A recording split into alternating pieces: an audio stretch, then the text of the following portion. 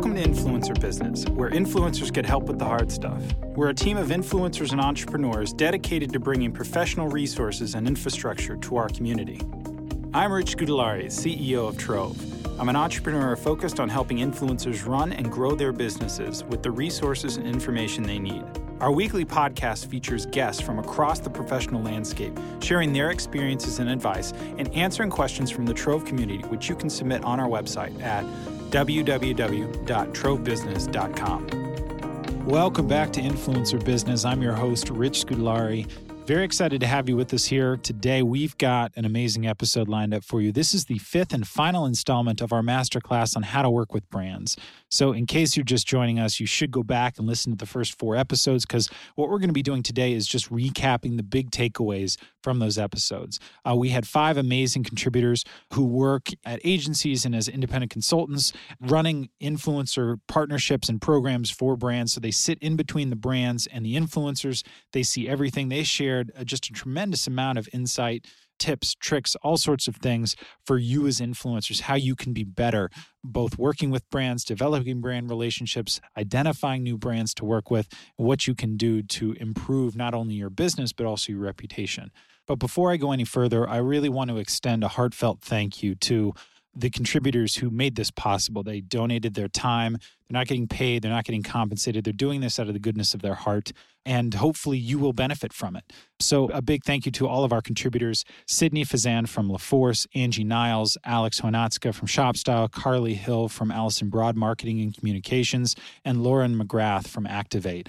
Could not have done it without them. They've been wonderful throughout this whole process, and we feel very lucky to have them share all of their amazing insights with us here at Trove, and hopefully you will benefit from them. In this final episode, I just wanted to touch on 5 key takeaways that I had after spending a lot of time chatting with and thinking about the conversations that I had with these contributors.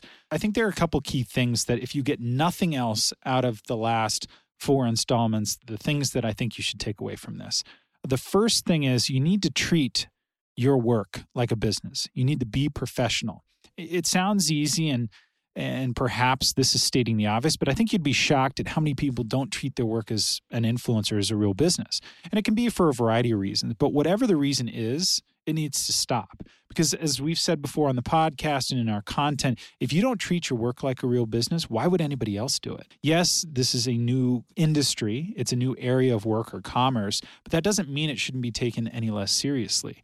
In fact, it should be taken more seriously by you, because this is your reputation on the line. You're putting yourself out there, so treat it as such. It's a very public endeavor. Make sure that you're building a very solid reputation. Respond to emails on time. Even if you're saying no to a project, ask for an extension before a deadline comes up. Give your brand partners the proper airtime instead of losing them in just a sea of personal content. These are not big moments or gestures. It doesn't take big moments or big gestures, but it's these small kind of continuous habits that you're consistent with, and over time you build into your kind of the second nature you run your business that really matter, and that will carry you forward. So first takeaway is, treat this like a business and be professional.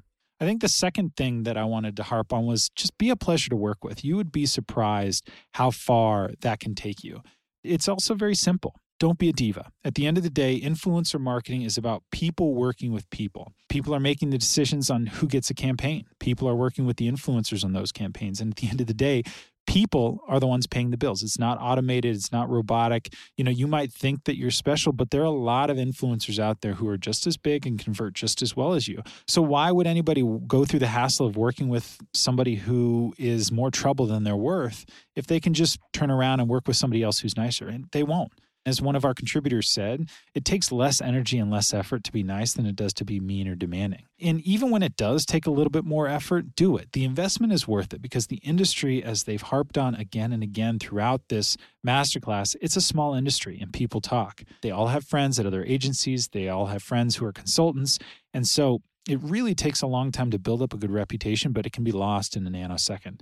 It's really up to you. It's not hard to be nice, but do it. Be a pleasure to work with, and you'll find that you'll get more business than not, because people like working with you. The third thing that I want to touch on is something that several of the contributors said throughout the course of this masterclass, and that's turn down business when it's not right for you. It sounds counterintuitive because, listen, we get it. You're trying to pay the bills. You're paying your mortgage, your rent, you're saving for your kid's college fund.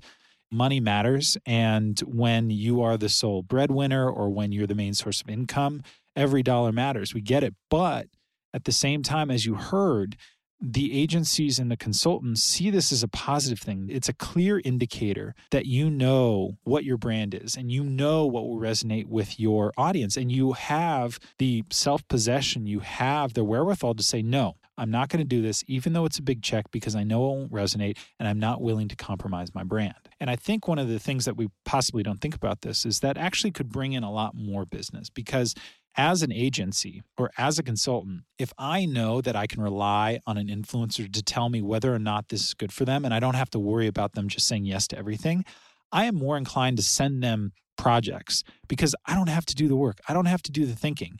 I know they'll tell me if this will convert well or it won't convert well. Think about that. That's such a relief, because then I don't have to go through the heuristics or dig into the details. I can just trust them. So you'll probably see more programs or more collaboration opportunities come across your desk because the agencies and the consultants feel like they can trust you. And at the end of the day, they're trying to create the best experience for their client as possible. And so if they trust you, they're going to lean on you more than you might realize. So it seems counterintuitive, and a lot of people are scared to turn down business, one, because you can't turn down the paycheck, or two, they're worried about the brands, agencies, or consultants coming back to them. Don't worry about that. They will come back to you because you're building trust. The fourth thing I want to touch on is invest in your partnerships. And it's not just about investing money, it's about investing time. You know, brands and the people they work with are not just a paycheck. Yes, I mean, the payment is important and revenue is obviously what drives your business and helps you run it. You have to think about these campaigns and partnerships as relationships. Even if it's a one-off campaign, you never know how these things might turn out. The campaign manager might leave to go to another company that is your ideal partner and might start looking for brand ambassadors. And if you have a good relationship with them because of a one-off campaign, it increases the likelihood that you actually get to work with them. I mean, the company might up its budget, and what was a one-off campaign might turn into a year-long ambassadorship. They might even turn a single campaign into a national effort where they look to license content or create more content. I mean, there are just so many different directions that any relationship could go. It's really endless. And so invest in them. Yes, even if it's a one-off relationship, don't look at it as kind of a cheap paycheck or an easy way to make a few bucks, because it could result in a lot bigger opportunities down the road and open up doors that you never expected. And again, investing can mean a variety of things. It doesn't necessarily mean investing more money, but it could be simply doing more than what is asked for in the brief. It might mean hopping on the phone with the team and really digging into what their goals are. It might be grabbing coffee with someone after the campaign is over. I mean, you have to decide what the best way to invest is, but do it. Think of it. With each campaign that comes up, think about, what can I do that is just a little bit extra? What can I invest that is just maybe a little bit more than what I've done in the past or what other people are doing? Because it will pay off in spades down the road. And finally, the last piece I wanted to touch on, and possibly the most important piece, although I think being nice and being professional and the four things I just mentioned are important, but know what you're about and own it. I think this is really important because it's at the core of a lot of decisions that you're going to make. You need to know what you and your brand are about, and you need to own it, because, you know, the word authentic is thrown around a lot, but authenticity really comes down to knowing who you are and knowing what you stand for. It also means knowing your audience and what they respond to, so that when a partnership opportunity comes up, you can decide if it's a good fit or not. And it means that you have a foundational belief that you can stand on, or a foundational understanding of who you are and who your audience is that you can stand on. It means being honest and forthright about what you can and can't do. It means turning down partnerships when they're not right for you. And candidly, it'll also relieve you of the pressure of trying to be something that you're not. You know, don't shrink away from who you are. Embrace it. If you've got a smaller Instagram following than a bunch of other influencers, that's okay. Own it. Don't try to obfuscate it. Maybe your engagement for the last Instagram hasn't been the way you wanted it, or, you know, whatever it is, own it. Own who you are. Own what you can bring to the table, because as you've seen throughout these conversations, there are a lot of different things that brands and retailers look for when they're partnering with influencers. It's not just about the numbers. It's not just about the quality of the content. It's about a variety of different things, and it's a huge space. There's room for everybody. But the key is being honest. We all hate the word authentic, but being honest about who you are, what you are, and owning it, standing for it. If you create awesome Instagram stories, own it.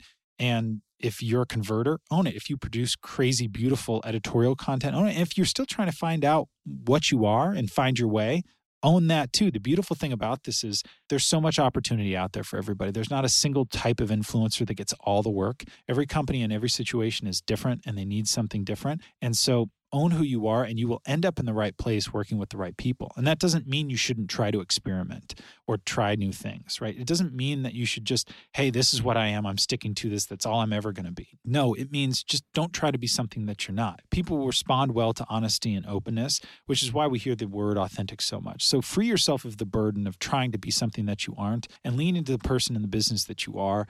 I think that you'll find that it just creates immense opportunities for you and also makes life a lot easier. So those are the 5 things that I wanted to touch on very briefly. Hopefully this masterclass has given you a nice view into the other side of the influencer marketing landscape. I think it's really important to put ourselves in other people's shoes and hear from them occasionally, particularly when they sit where the agencies and the consultants sit in between the brands and the influencers. It's nice to get their perspective. And at the very least, hopefully it's given you something to reflect on. I would really encourage you to set aside some time to reflect on your content and reflect on what you've heard from our contributors here. Maybe ask them, reach out to them, ask them, talk to them, develop relationships. They've given you the keys to the kingdom. They've told you what makes influencers stand out in their minds. So use it. You got the answers to the test, use it, and then apply it to your own business and be consistent about it because it's not a one-off thing. It's not these grand gestures. It's the consistency because you never know what is going to happen on any given project, on any given coffee date, on whatever it might be. You never know what's going to happen. So build these habits and good things will happen. And again, a big thank you to all of our contributors. They've been wonderful with their time. As always, make sure you head over to trovebusiness.com. We have amazing resources for you there. We have a ton of write-ups from this masterclass there that you can read. Go back, listen to the old episodes and the other installments from this masterclass. I think you'll find them incredibly helpful and do it occasionally. Do it once every 2 months, 3 months, because it's good to be reminded. We'll try to continue to update this as well and check in occasionally with our contributors and make sure that we're staying on top of things because the industry is moving fast. And as always, a big shout out to Pete Crimmy, who makes us sound much better over the airwaves than we do in person. Thanks for joining us today on Influencer Business, and thanks for joining us on this masterclass series. If you have any questions, comments, you want to reach out to us, team@trovebusiness.com is our email. Our handle on Instagram is trovebusiness, or head to our website, trovebusiness.com. My name is Rich Scudellari. It's been my pleasure to be with you during this masterclass. Thanks for joining us today on this episode of Influencer Business, and I'll see you next time.